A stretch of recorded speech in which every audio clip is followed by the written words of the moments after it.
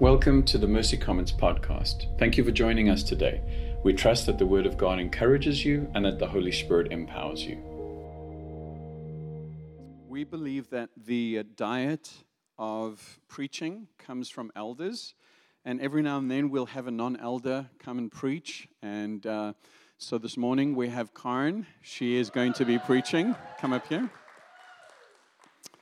Karen reminds me of the grace of God because I don't deserve the grace of God, and the grace of God is long-suffering. And I don't deserve Karen, and she is long-suffering. Father, I want to thank you for this woman. I want to thank you for the preparation that she's done. But more than that, I want to thank you that your Spirit lives in her. I want to pray that you would activate the gift of teaching that you've placed within her. I want to pray that you would give her what she needs in this moment.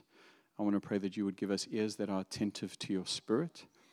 And I want to pray that your name would be glorified. Amen. Good morning, everybody. Such a delight to see you. And I get to see all of you from this vantage point, which is kind of fun. So we're continuing in our series in Genesis. We're working through a series called Like Father, Like Son.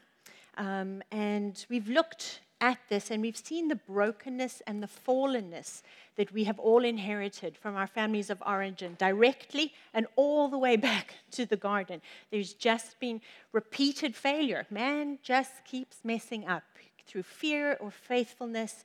And we see that we inherited some of those tendencies. But we also see the most incredible picture of a God who keeps rescuing, a God who keeps blessing, because this is a covenant-keeping God who has determined and promised that he wants all the families of the earth to know him and to be blessed by him. And so that's what we're continuing through. Last week, we looked at the story of Hagar and Ishmael. And if you remember, we see her running away. And she's a slave. She has no prospects. And God meets her. This person of absolute low social standing catches the ear of God. And God sees her, and God hears her, and God acts on her behalf. And today we're looking through the next series, and we're going to see a God who provides.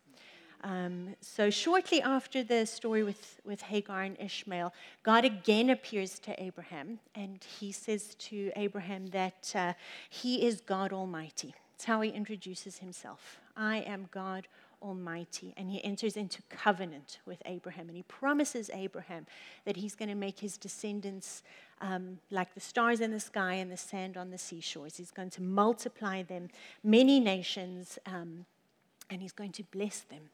And at this point, he changes their name to Abraham and Sarah, just in keeping with the covenant he's making with them. And God also promises a son to Sarah. And Sarah hears this. She's in the tent next door, and she overhears and she laughs. And it's an absolute physical impossibility for her at this stage. She's been barren her whole life, and now she's old. Her chances are negative at this point, and she laughs. And what's interesting to see in this little interchange is that God comes to Abraham and says, "Why did Sarah laugh?" And this is a man who, up until this point, we've seen him not necessarily guard or protect his wife. When Pharaoh found her attractive, he kind of said, "Well, go, pretend you're my sister." When Hagar mocked her in her barrenness, he stood by and let that happen. But now God's calling him to account and saying, "Are you aware of the state of the soul of your wife? And as your husband, can you lead her through to a place of belief and trust and knowing that nothing is impossible for God?" And then Scripture tells us in Genesis 21, the Lord visited Sarah as he said.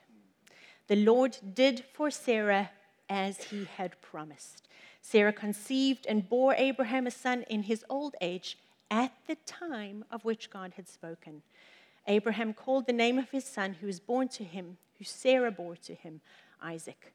We see this faithful, faithful God who did what he promised in the fullness of his time. God is never in a hurry. God works on a different timetable to us, but God is always faithful to what he promises. And we'll look a little bit later at the birth of Isaac. But I want us to read the passage for today, which is Genesis 22.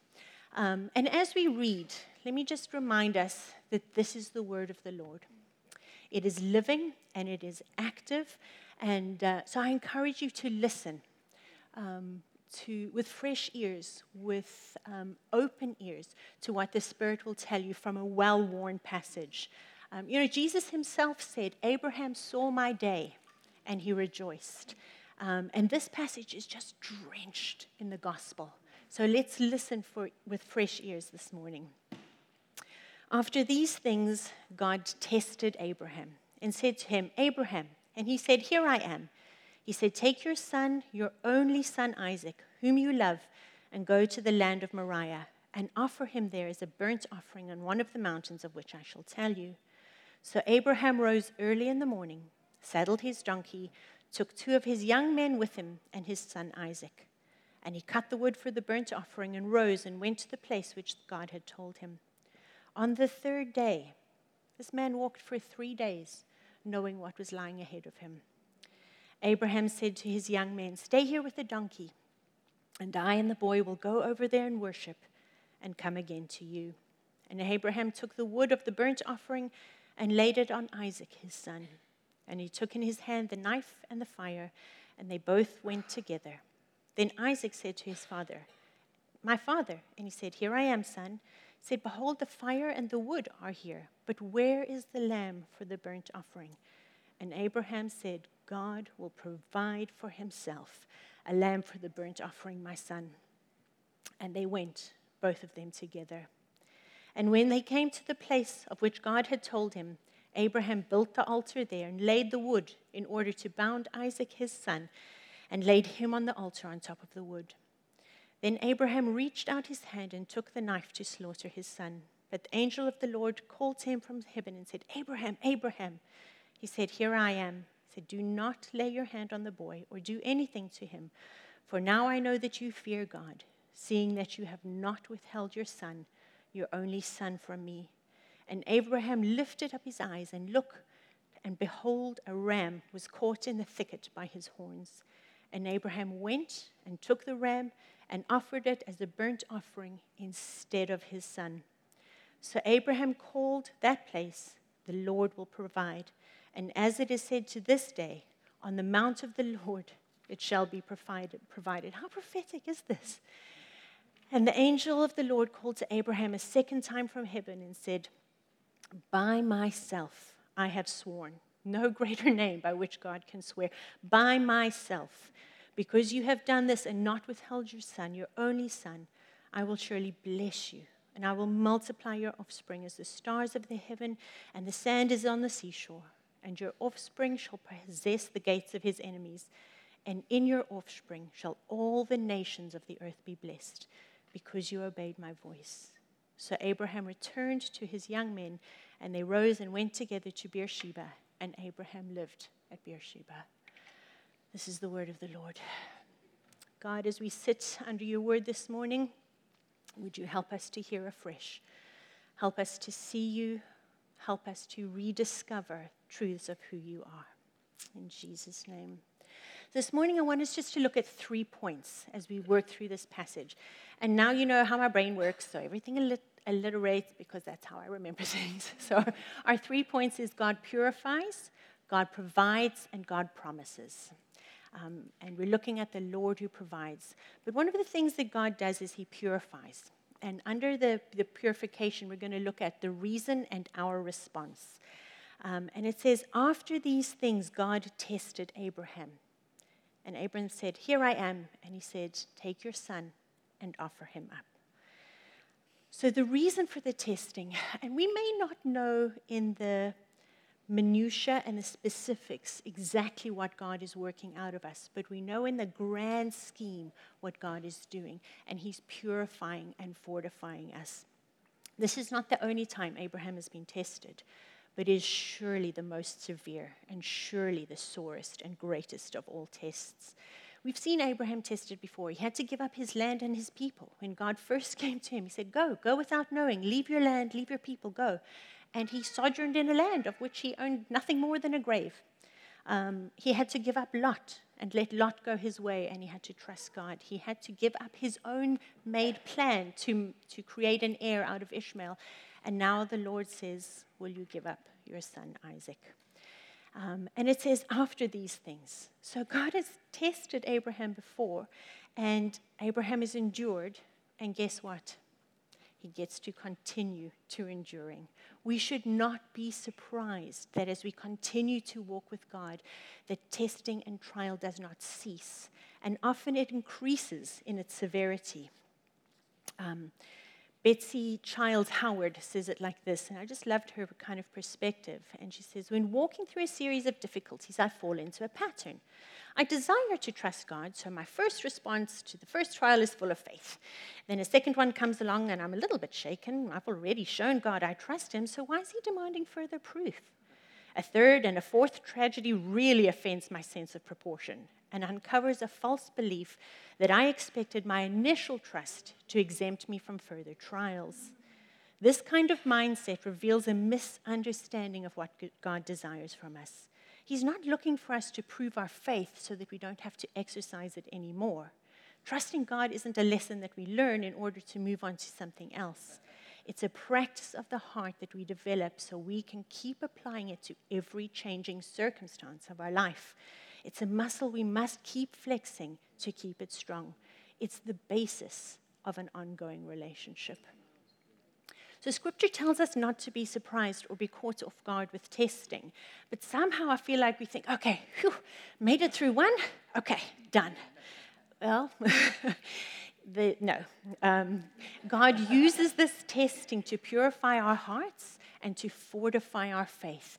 And it's not a one-and-done process. It's an ongoing, continual process of his kindness to us. Trials come to prove the genuineness of our faith, which Scripture tells us is greater in worth than gold. And what will these trials result in? Praise, glory, and honor.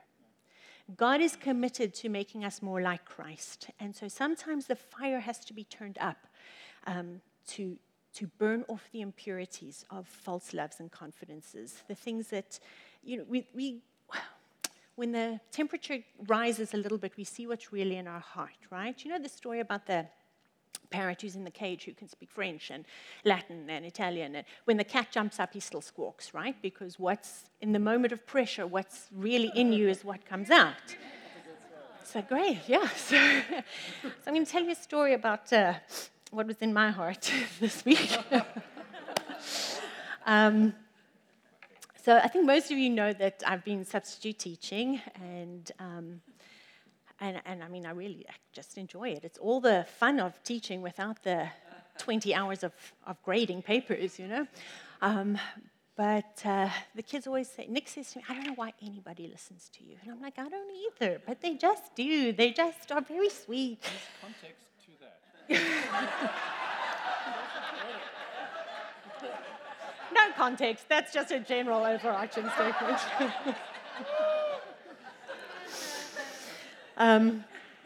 And the girls will say, Mom, sometimes kids will push you to see if you're really nice or if you're just pretending. And I'm like, I've never had an issue. And then came Wednesday. So I'll be vague to protect maybe the not so innocent, but the young. We're protecting the young in the story. And I was at a high school somewhere. No, sorry, it was at a school with teenagers. And my kind of condensed and slightly cynical view of what happened is that they were taking kids on a field trip, and they left behind the kids they didn't want to take on the field trip and combined them in a class and threw me to the wolves. It's kind of what happened. It's a little bit like that. And it was the first time in my life there was blatant defiance. They wouldn't, it was like this powder keg. I couldn't even call in the kids that hadn't bothered to show up because these ones were going to explode anyway. So I kind of tiptoeing around, and this one sweet little girl's pulled out her iPad, and she's got Google Translate to say, can I help her with this math problem? And I'm trying to help her, and I look up, and all I'm going to say is that there were phones out and butts out. It's like, they generally don't bother me. They don't. I can take the eye rolling, I can take the huffing and puffing, I can take the open mocking. They'll say, your voice is like so high and your accent is so funny. And I'm like, thanks. I, wake up every morning to practice both of those things. So, what to tell you? Doesn't bother me. But this moment, I was like, it's bad when your teeth just come together. Right? No, absolute. Sit down over there. So it was just this moment. I was like, oh, there it is. There's the anger. It is in there still. It just has to get turned up a little bit to bubble to the surface. And sometimes that's what God is doing with us. Jonathan Edwards says that the surest way to know our gold is to look upon it and examine it in God's surface. He tries it for the end that we may see what it is. It's not that God doesn't know what's in our heart. It's that we don't know what's still inside there needs to be dealt with.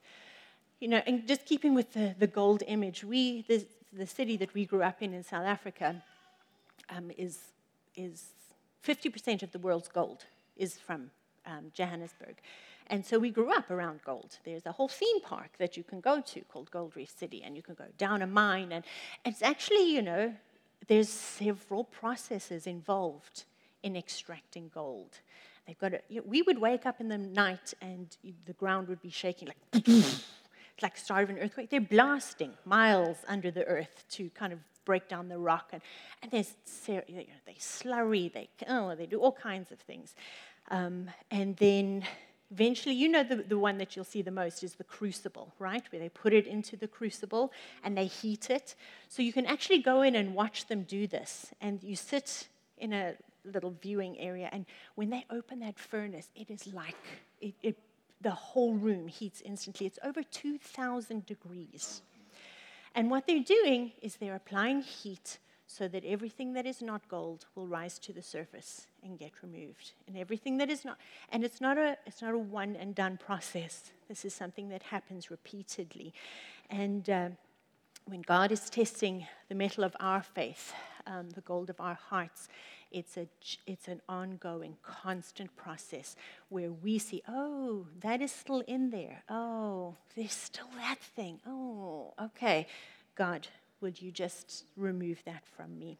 So that is the kind of overarching of what God is doing. I can't always explain the specifics of what he's doing. I don't necessarily know what impurity he may be pulling up right now, but I know overall that God is purifying and fortifying for my good so that I will receive the benefits in eternity. So what is our response to this? Well, in Abraham we see faithful obedience and worship. It says, so Abraham rose early in the morning, saddled on his donkey, and took 2 men and his son Isaac with him. And I don't want us to underplay the cost of what Abraham was asked to do. I mean, it didn't offend his sensibilities the way it would ours now, because sacrifice of children was something commonplace in the world in which he lived. And we know this end of the story, God wasn't interested in Isaac's life. He was interested in Abraham's heart. But it's such a grave cost to him that I don't want us to just skip over because the story is familiar to us. When I was about, 16 or 17, I came home one evening and I was like, oh, there's something in the driveway. Oh, that's a man that's a dead man in my driveway. The long and the story was somebody who lived on our property, he and his wife had got into it. She'd stabbed him and he had run out to get help and died in the driveway. And just looking at the scene, just the brutality, the finality, the death, the physicality of the scene was overwhelming. And this wasn't a son that I loved.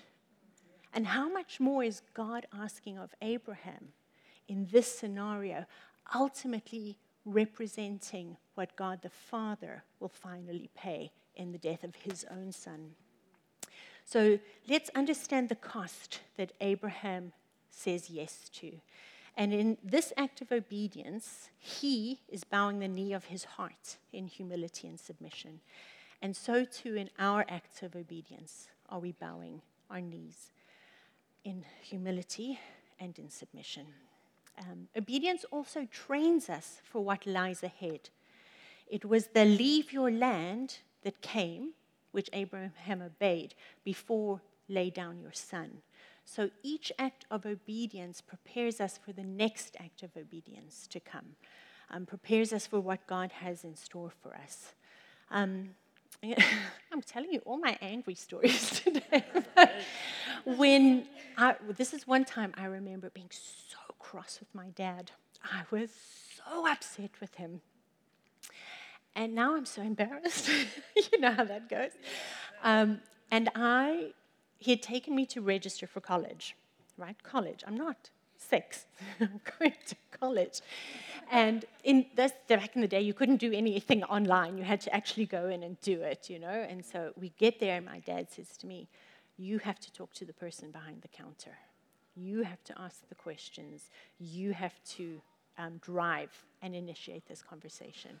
And I was so cross with him because I didn't want to do it. I did not want to talk to another person. It's terrible. But I said yes, maybe with a lot of belly aching and anger in my heart, but I said yes. And if I had not said yes to that, I wouldn't have been able to say yes to today, standing here and talking to you people. So God knows what he's doing, and every act of obedience brings humility and preparation for us. When I was 18, I had no idea what that simple step would eventually lead to. And the same thing for us now. God's making little requests because he knows what lies ahead of us. And then he says, stay here to his servants. The boy and I will go over there and worship and come again to you. And he says it's an act of worship. And worship is an act of sacrifice. It's very often costly to worship God because it requires open hands. And there's this incredible connection between the posture of our hands and the posture of our hearts, because open hands often lead to open hearts, which is what God is ultimately after. A.W. Pink says, may the Lord grant more of that power of faith, which with open hand takes every blessing that God gives, and with open hand gives back to him in the spirit of worship. If we're closed-handed, we're closed-hearted. And so God will often ask us to open our hands so that we can open our hearts. The act of worship is to bow oneself down. It's to face in adoration. And when Abraham was tested, he said to his servants that he and Isaac were going to bow down. We are going to worship. We are going to bow down. We are going to submit our will to God's will. And worship can be, it absolutely is what we did this morning, where we stand with believers and we sing and we remind ourselves of the truths and the wonder of who God is. But worship is also every quiet act of obedience. It's every yielding of my will. It's every decision for holiness. It's every act of kindness. It's every choice for Christ-likeness. That is also worship. It's a bowing of a knee and a bowing of a heart. And we know that Jesus paid the ultimate sacrifice, and that the altar was forever satisfied. But we also get to sacrifice ourselves. Romans tells us, I urge you, therefore, brethren, by the mercies of God, in view of God's mercies, because of what God has done for us, not in order to get these things, but because of, out of the place of God's mercies, we surrender, and we yield our bodies as a living and holy sacrifice. We make it acceptable to God, and this is our spiritual service of worship. We present our bodies as living sacrifices, as a spiritual act of worship. Do not be conformed to this world. Don't be poured into the mold of the world. Don't be conformed into the thinking and the mentality and the values of this world, which are often in direct opposition and rebellion to God. But be continuously transformed, changed from the inside out, by the renewing of your mind, so that you may prove what is the will of God, the good, acceptable, and perfect will. So we don't offer the ultimate sacrifice, but we do get to offer ourselves as living sacrifices, as acts of worship to God. So that is the God who purifies. And then we also see the God who provides. And here we're going to look at a slightly different lens on the Father and Son theme, because we're actually looking at this really intimate, tender, poignant story that unfolds between a father and a son, between Abraham and Isaac. And it's ultimately pointing to the grander moment, the greater story, the bigger narrative that is God the Father and God the Son. And we get glimpses of God in Abraham and glimpses of Jesus in Isaac. And in Abraham, we see the tenderness of a father, and we see the deep cost of a father who's been called to sacrifice his son. We also see them going together in one accord. Such a beautiful picture. The two of them went together. The two of them went together. There's accord, there's agreement, there's unity.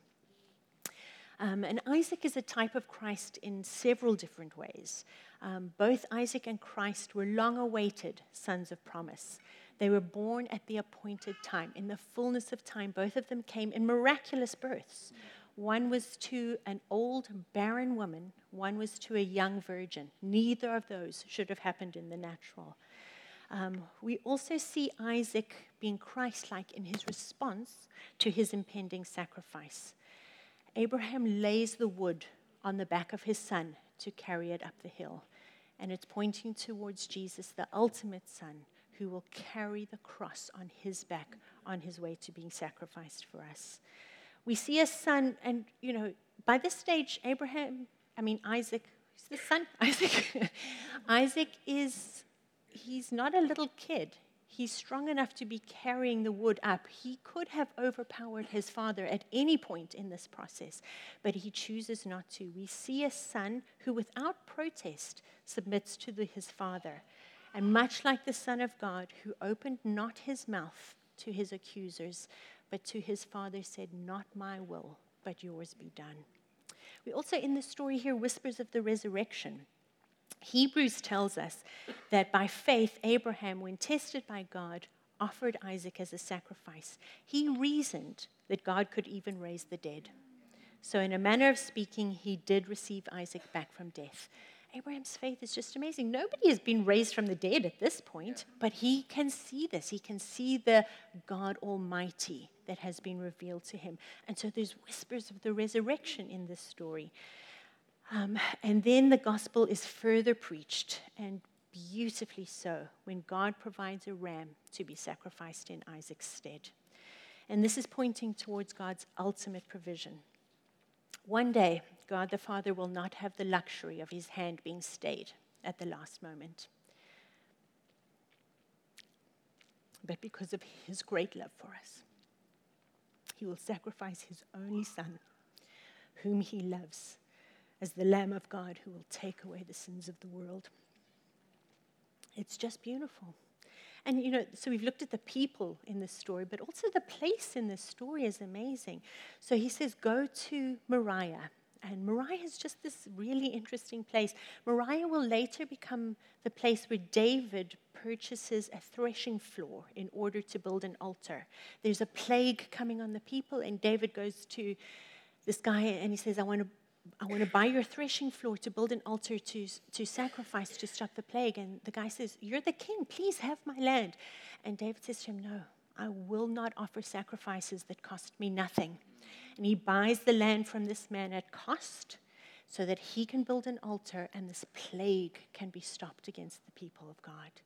It's later the same place where Solomon builds the temple. David buys, Solomon builds, also at great cost. And then you know what this region becomes? It's the region of Jerusalem, where Calvary is, where the ultimate sacrifice will one day be made, where the plague of sin will be forever stopped, where the ultimate temple will be destroyed and rebuilt again in 3 days. It's just, the gospel is just everywhere we look. And Abraham, at his greatest point of need, sees the Lord's provision. He calls it Jehovah Jireh. The Lord will provide. And to provide literally means to see. It's like God foresees. God sees the need and goes beforehand to provide it.